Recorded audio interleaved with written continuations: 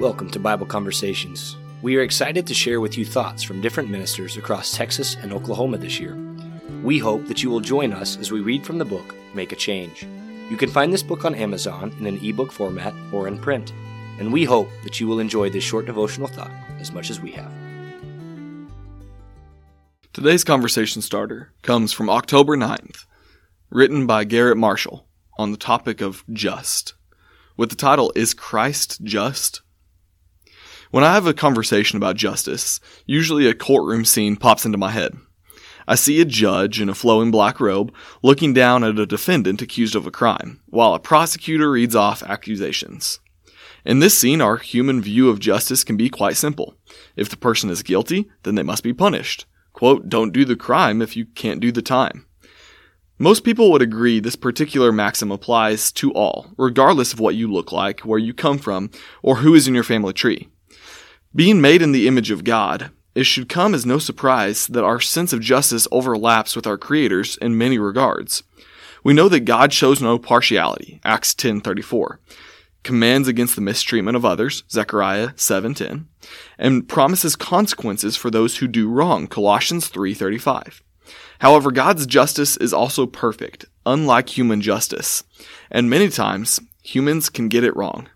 In John 8, verses 1 through 11, we see the imperfection of human justice on full display.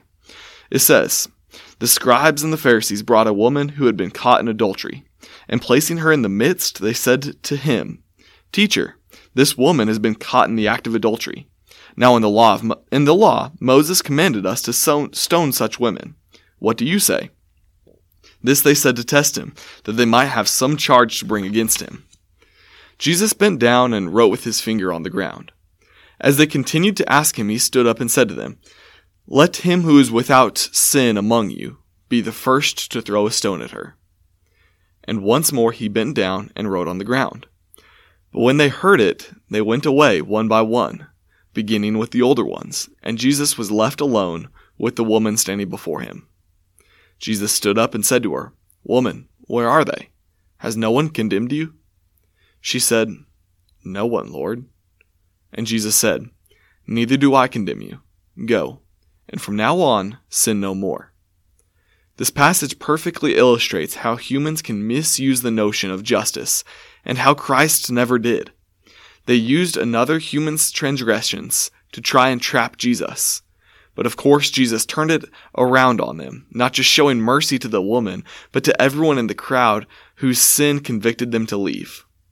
In this scene, Christ showed how much higher God's ways are than our own, giving mercy when needed so that we can go and from now on sin no more.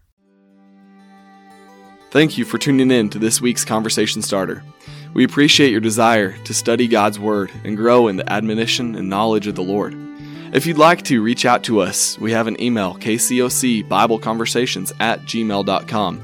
Or look us up on social media, on both Facebook and Instagram, simply Bible Conversations. Please check back on Friday for our full episode.